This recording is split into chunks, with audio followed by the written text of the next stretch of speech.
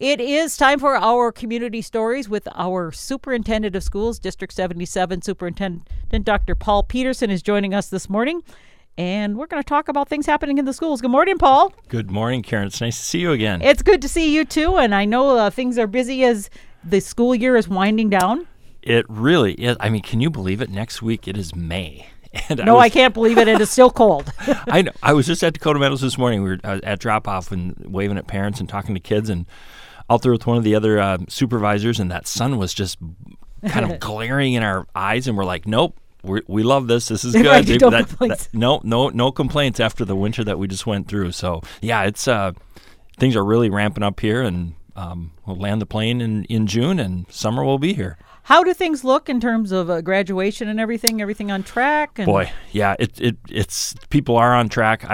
Our principals, our teachers, our counselors are doing everything they can in these last weeks of the fourth quarter to make sure that the end of the school year with graduation, I mean, that is the seminal event. And it's behind the scenes. It's just amazing. You would think that everybody is self-motivated to, let's get that diploma and move on with our life.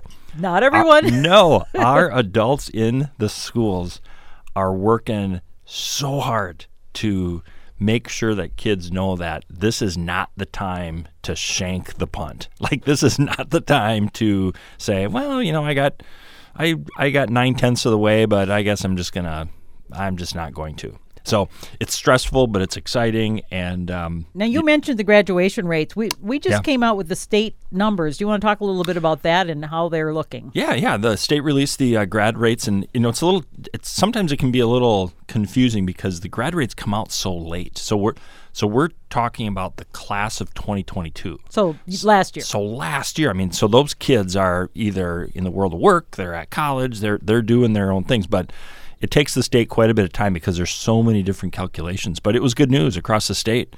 The graduation rate for the 4-year grad rate ticked up just a little bit. And we were pleased here in Mankato. We really held our own.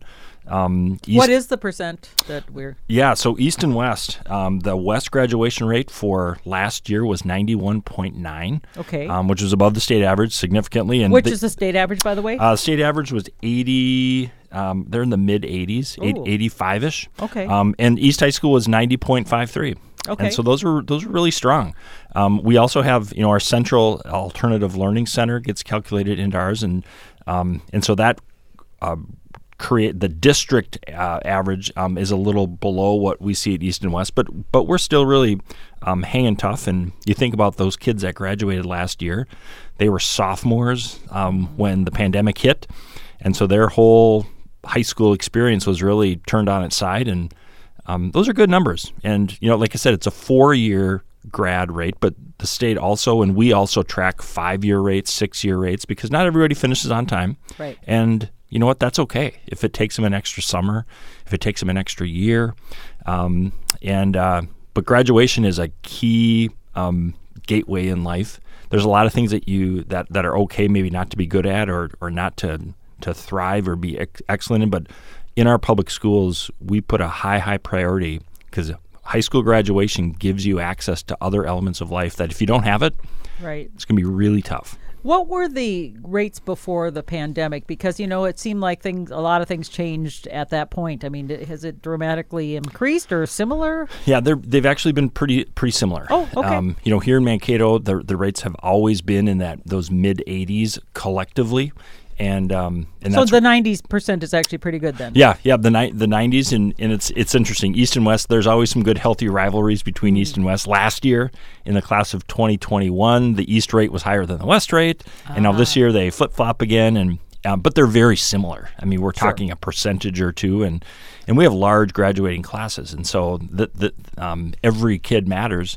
And we're feeling really strong about that. There's always improvement to do because our teachers and our principals and our council people won't stop working on these things until we're at 100% because that's the ultimate goal. And some might say, well, that's impossible. But that's why we show up every day because all kids need they need different things. But at the end of the day, we want to make sure that we're preparing them for what's next in their life. That's some good news about the graduations, but you've had some tough decisions because you've had to make some significant budget cuts. Is it $9.3 million that you've had to cut because of the downturn in enrollment? Right. Well, there's been a lot of different factors to it. And this winter has been, and now as we're into spring, it's been the painful part of the calendar year. We've talked about this in really 3 phases in the district, and no doubt, January, February, March into April here, our board approving a $9 million adjustment. Really, that adjustment is due to really 3 factors. One, the state has just continued to not keep up with what it costs to educate a kid in Minnesota. And that happened 10 years ago here in Mankato. Here we are again. If I look back to our historical record, it's about every decade where there's this coming to terms in our state with right-sizing our budgets to the reality, because most of our money comes from state government. That's one big piece. The other piece is special education costs aren't being covered by the federal government and also by the state. And then the third piece has been enrollment. Since the pandemic, districts like ours have seen lower student enrollments. Where are they going, to other schools or homeschooling, or what's generally happening? Yeah, all the above. I mean, we've seen increase in private school enrollments here in our region are high. Homeschool rates spiked initially, right as the pandemic surged, but those have kind of leveled off again. Open enrollment, Mankato is a large system with great schools, but we also have parents and kids who make decisions to go to smaller rural schools around us. And so all of those things are, we track where our kids are and we ask for feedback about why they're there and how can we do things better. And so we'll continue to learn from those things. But yeah, the $9 million, back to that's not a small number. $9 million out of how much of a budget, to give in perspective? Yeah, we've got a budget of revenues about $135 million. And so when you take the $9 million on top of the $7 million that we cut a couple years ago, on top of the $3 million we cut 4 years ago, it really does add up. And so we're in the implementation phase of that, where people are being talked to about program shifts, program elimination. Unfortunately, we will have fewer teachers next year. Do you have numbers at this point, for example, how many might be cut, and what does that do to class sizes? Yeah, so our board approved a measure with class sizes that we were going to, number one, right-size our staffing to enrollment, but then also tick up our class sizes, not exorbitantly, but by a +2 or +3 across our system. And so it's a little tricky to know exactly what class sizes will be in each individual grade level or school, because especially at our K-5, we have neighborhood schools, and they tend to be smaller schools where people are going to the school that is closest to their house. Right. And so we will see some adjustments in a lot of our sections and in a lot of our schools. It won't be noticeable, but no doubt there will also be classes where our teachers and our kids and our parents will say, wow, this is a little different, and we're going to have to get our way through this. We're really confident that with this plan that has been moved forward, we're going to be able to stabilize ourselves financially. And so we are not going back out to our staff members to say, let's continue to do more with less, work harder. Our people couldn't be working any harder. They are just bringing it every day for kids. But we're really hoping that the positive things that we're seeing come out of the legislature here in the next few weeks continues to become a reality. There's a lot of education finance bills that are moving right now. We're optimistic, cautiously optimistic. Would that, if you get those things that you're hoping for in the legislature, would that mean you could get some of that back of the 9.3, or is the 9.3 a done deal? Yeah, the 9.3 is going to happen. Oh, it is? Okay. But yeah, that is a for sure. But depending upon the scope of the legislative contribution, we may be on a faster path to restore some of the most critical pieces. Such as? Class sizes. Okay. Teachers are the bread and butter of what we do. They are absolutely the most important people in a kid's life in the school setting. And so we would want to make sure that we're addressing any sort of hot spots that we have in our K through 12 system. And we also know that student support. Thankfully, our school board was I believe it was a very wise decision to tell administrators like myself and our district leaders to keep our hands off of any sort of mental health supports, because that is such a critical need, And when you're cutting $9 million, it's hard to have a whole lot of things to say hands off. But that was one area. What area is getting cut then? I mean, are there certain and I'm just going to name something: the arts, obviously probably not STEM because everybody's all about STEM. So where are the biggest bleeding spots? So I think that our budget is broken out into program areas, and so everything from administration, we're seeing a reduction in administration at our high schools. We're pausing our one-to-one technology initiative for 6th through 12th grade kids. So every kid gets a Chromebook, right. and they will continue to get that, but we won't be purchasing new for next year. We are making, like I said, we're making staff adjustments with class sizes, elective offerings at our middle and high school. We will continue to have a very comprehensive registration guide that kids are registering from, and we truly believe that it will be a good experience, but some of those classes will be a little bit higher. We'll see some reductions in our capital and maintenance budgets, clerical support.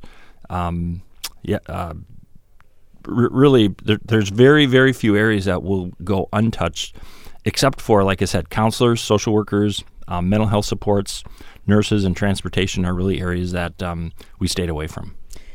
Are you still having issues with getting and attracting enough teachers and support like paras, things like that? Because that has been an issue, and even substitute teachers in the past. Yeah, statewide, it continues to be an issue. The teacher shortage is real. We have been really fortunate in Mankato that we have a competitive pay scale. Competitive pay is one thing, but it's an extremely challenging job. Right. To be a teacher, to be a para, it can be incredibly rewarding, but it's also very, very challenging. And so we continue to attract high-quality staff members, and we haven't taken the approach that we're just going to take anybody. These are our community's kids that we're talking about, and so these people need to come through the process and really be strong candidates. And we'll be in the hiring, even with all these reductions, we will hire throughout the summer. We continue to see resignations or retirements or people who are moving out of the area or going to do other things in their lives. And so with some of the reductions that we've made, we're really confident that we'll be able to call back some of our folks and keep them with us, because many of the probationary folks that are being non-renewed are absolutely exceptional. Sure. They are really good teachers. I mean, do you worry that if they're told they got to go, they're going to go somewhere else? You bet. And they might not come back. Yep. And that same conversation up in St. Peter, over in Rochester, in Northfield, I mean, every community or every superintendent that I'm connecting with is worried about that. Because you need to get your budget in line for the next fiscal year, which starts July 1. The legislature hasn't finished their work. So, and they don't need to until the end of May, which we totally get. But we can't wait till the end of May to make staffing decisions. We have to make those now. And so we'll be hopefully making the case to bring back as many as we can. Right now, it's just kind of a wait and see. You mentioned the issue of mental health. You said the school board did not want to touch that area in terms of cuts. And I just had Mel Hoffner on my show was a week or two maybe ago, where we talked about the mental health issues, and they were bringing in Emma Benoit to talk about suicide prevention and things like that. And I know her take on it, and she has been a school counselor, is that the fact that more training needs to be done, and the type of training that's being done isn't quite enough, and especially like sometimes with school counselors or things like that. And so she says, there needs to be more put in that area. Is that something that's happening, or is it a matter of you're doing the best you can with what you've got? Yeah, I mean, I think that and Mel and Todd, I mean, they're just incredible community members and assets, and we're really fortunate to work with Mel in a couple different ways. One is to really bring forward to our region a sizable community grant that's really going to help propel some of the things that she's passionate about, as are we. Sometimes it always comes down to the resources that you have, the time and the money and the staff that you have. And there's always more to do when it comes to learning. And I would agree that our staff, as they learn more about what's happening in the lives of kids and families, they tend to respond appropriately within the school setting and looking for warning signs, how we support kids in individual sessions, group sessions, making sure that the communication with parents and other caregivers within the community is really well open and transparent. There's a long road to go, but thankfully here in our region and in Mankato schools, we have really worked hard to remove the stigma of mental health. Suicide prevention is, we talk about suicide prevention all the time. There's some really exciting pieces that could be coming if granted the dollars from the state. And again, with the Greater Mankato United Way, Mel and her passions, the school district coming together to do good things for kids. So it's but you were specific. I know when we came on the air to talk about how the school board said, don't touch that pot of money. That's right. Yeah. And I think that really just reflects, the social and emotional needs of kids continue to be, it's always been important. It continues to be such a priority along with the academic support and the moving kids forward from a learning perspective. We need to make sure that our kids are well. They're mentally well, physically well, all of those things. And so we ask a lot of questions of kids. We collect a lot of data. The key now is to use that data to affect change in our schools. And thankfully, our board recognized that was really important work to keep going on. When you look back, of course, the pandemic started in early 2020, and a lot of the kids coming through the system now are all those that have been impacted in one way or another. How much do you attribute perhaps somewhat to the mental health or other issues to that big change that we had in how learning was provided? Yeah, I think that and it will be really interesting 10, 20 years from now as people are doing research on this time. But I think that in the moment, the people who are the practitioners within our public schools would absolutely say that the pandemic did us no favors when it comes to students' feeling of self, sense of belonging, their levels of efficacy with who they are as people. It really does demonstrate that kids we need to continue to wrap our arms around our youngest of people around us, and those are our kids. And so when kids were not in school, when they're in their bedrooms or when they're at home for not just a long weekend or not even for a week of spring break. Day after day after day. That's right. Yeah. And weeks and then months. And then we move into a very volatile time of hybrid, and you're going to school, you're not going to school. All of us need some sort of regularity in our life, or rhythm, at least I do. But then how that plays out, and then when I'm not in a rhythm, I feel like even as a 50-year-old, I feel off. And apparently my brain is pretty fully functioned, like pretty fully formed. If I'm 13 and you don't know what's going on, 14 or 10 or 16, I think back to those days and then have that level of herky-jerky. That experience, and again, did us no favors, but just so proud of how public systems like public schools have recognized where kids are at and made the adjustments in the system. Over the last 2 years, we have not just said, well, pandemic's over, come on back in, we're just going to get back to it. Things are different. We're spending way more time with kids about their wellness. Whether that's an advisory or morning meetings or the types of student clubs that have been created at East and West and at Central, to now then have students supporting each other through some really challenging times. And the good news is that our data is showing that kids are bouncing back, and they're resilient. And but we can't just rest and say, well, they'll eventually figure it out. We need to stay engaged with them. And that's why I think Mel's point is really well taken. We need to continue to make that a priority and a focus. And I'm really proud that MAPS has done that. How are test scores and things like that? Because I think they took a hit as well.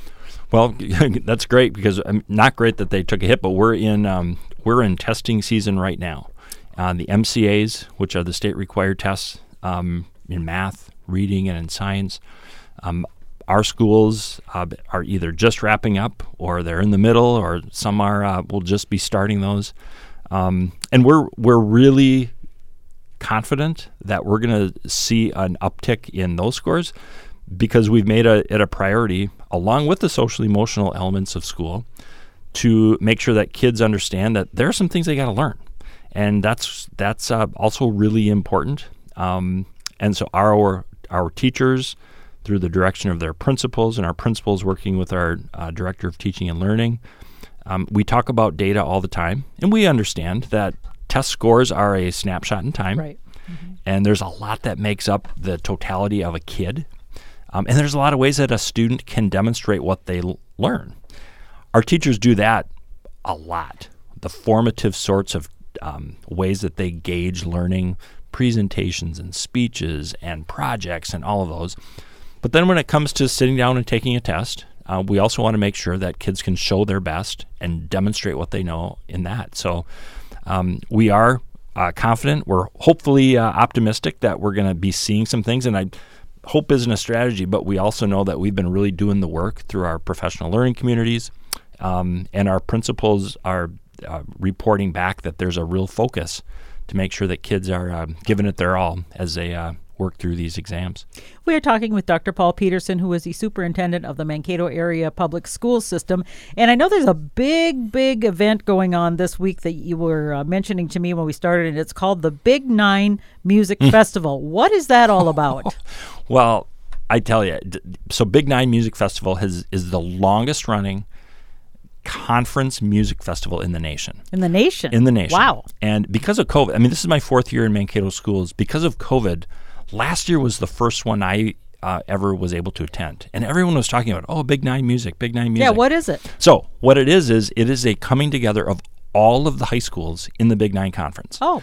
So everywhere from Mankato up to Red Wing down to Rochester, and all of the schools, Owatonna, Northfield, Faribault, everybody comes together for a full day where there are choir, band, and orchestra, individual performances by all those groups. Mm-hmm. And then at night, there is a mass concert with all of with the select orchestra and the select choir and the select band. And it is attended by, there'll be 1,000 people. There are thousands and thousands of kids involved in it, and every year it rotates. So last year, the first year I was able to attend it, we were down at Austin High School. Oh, and it blew my mind. This year, by chance, it's at East. Really? So we are hosting on Friday. This Friday? Okay. Yeah, all day long. There are bands, choirs, and orchestra at East. Everything during the day is free of charge. People can come in, take a listen to any sort of school. Everything's on our website. You can take a look at what that schedule is. Now, does that include individual performances? Because I remember I was in, band and choir, very active in that sort of thing. And I remember practicing and how nerve-wracking it was because you wanted to get a silver or gold rating and you'd play in front of people. And it was very, very nerve-wracking, I remember, but, something you really were proud of. So or is it mainly the group ones that are... I remember that, too, that so solo ensemble. God, the stress of playing my baritone and I was clarinet and his vocal, yeah. Yeah, so this is something different. That we also are very involved in that, and that happens in the spring. And, that's a different thing. Yep, that's different. Oh. This is just the athletic conference. All of these ensembles coming together. And the night conference, there is an admission charge at the door, and we just want to encourage as many people to, if they're interested. Like I said, last year, first time I had a chance to see it, and it was just a beautiful. And the fact that it's been going on for decades. Where's this at? So it's going to be at the East High School gym. Oh, it'll be the East High School gym. Okay. Yeah, it's on Friday night. On Friday nights at 7:30. Okay. And it's way too big to hold in a theater or an auditorium, and that's why it's in a gym. There will be more kids perform. This was great about Austin when I got to when I saw it last year. There are more kids on the gym floor performing than in the audience. Oh wow! And thank goodness, because there's no room for anybody else. Right. It's just a great tip of the hat to our arts community, to our musicians. The directors have been working on this and there are guest conductors for all the band, the choir, and the orchestra, and that's really neat for kids to be able to work with them throughout the day, and then play for them at night. So who kind of coordinates that? Is it an overall organization that does that? No, well, so it comes through the athletic conference, but if you're the host school, you're doing a lot of work. So if you're Andrea Brinkman and you're the choir director at East, or if you're Jeff Deline, the principal at East High School, or Todd Waterbury, the you're AD, busy. They have been cranking on this for weeks, and I just met with Jeff yesterday again. And now it's just all about the finishing touches, and it's kind of feels similar to like, putting on a prom or putting on a graduation, because you want to show. I mean, you got a lot of kids and a lot of adults from the conference coming in, and they're going to be impressed with Mankato. That's great. Yeah. So, okay, if people want to go, it's this Friday, 7:30 at East High School, the Big Nine Music Conference. That's right, Big Nine Music Fest. Okay, well, I'm glad you mentioned that. I'm going to end on a positive note. Anything else you'd like to add before I let you go, Paul? Appreciate your time. I appreciate that. And like as you said, I'll be back in May, and by the time I'm back in May, we're going to be in graduation mode, and we can talk all of those events, and then our Summer Ignite program for summer school. And well, let's hope that the legislature's made some decisions to have more concrete answers then, too. That's right. We can go through what we'll be working through for the next biennium. Thanks, Paul. Appreciate it. Thank you. All right. Dr. Paul Peterson with the Mankato Area Public Schools.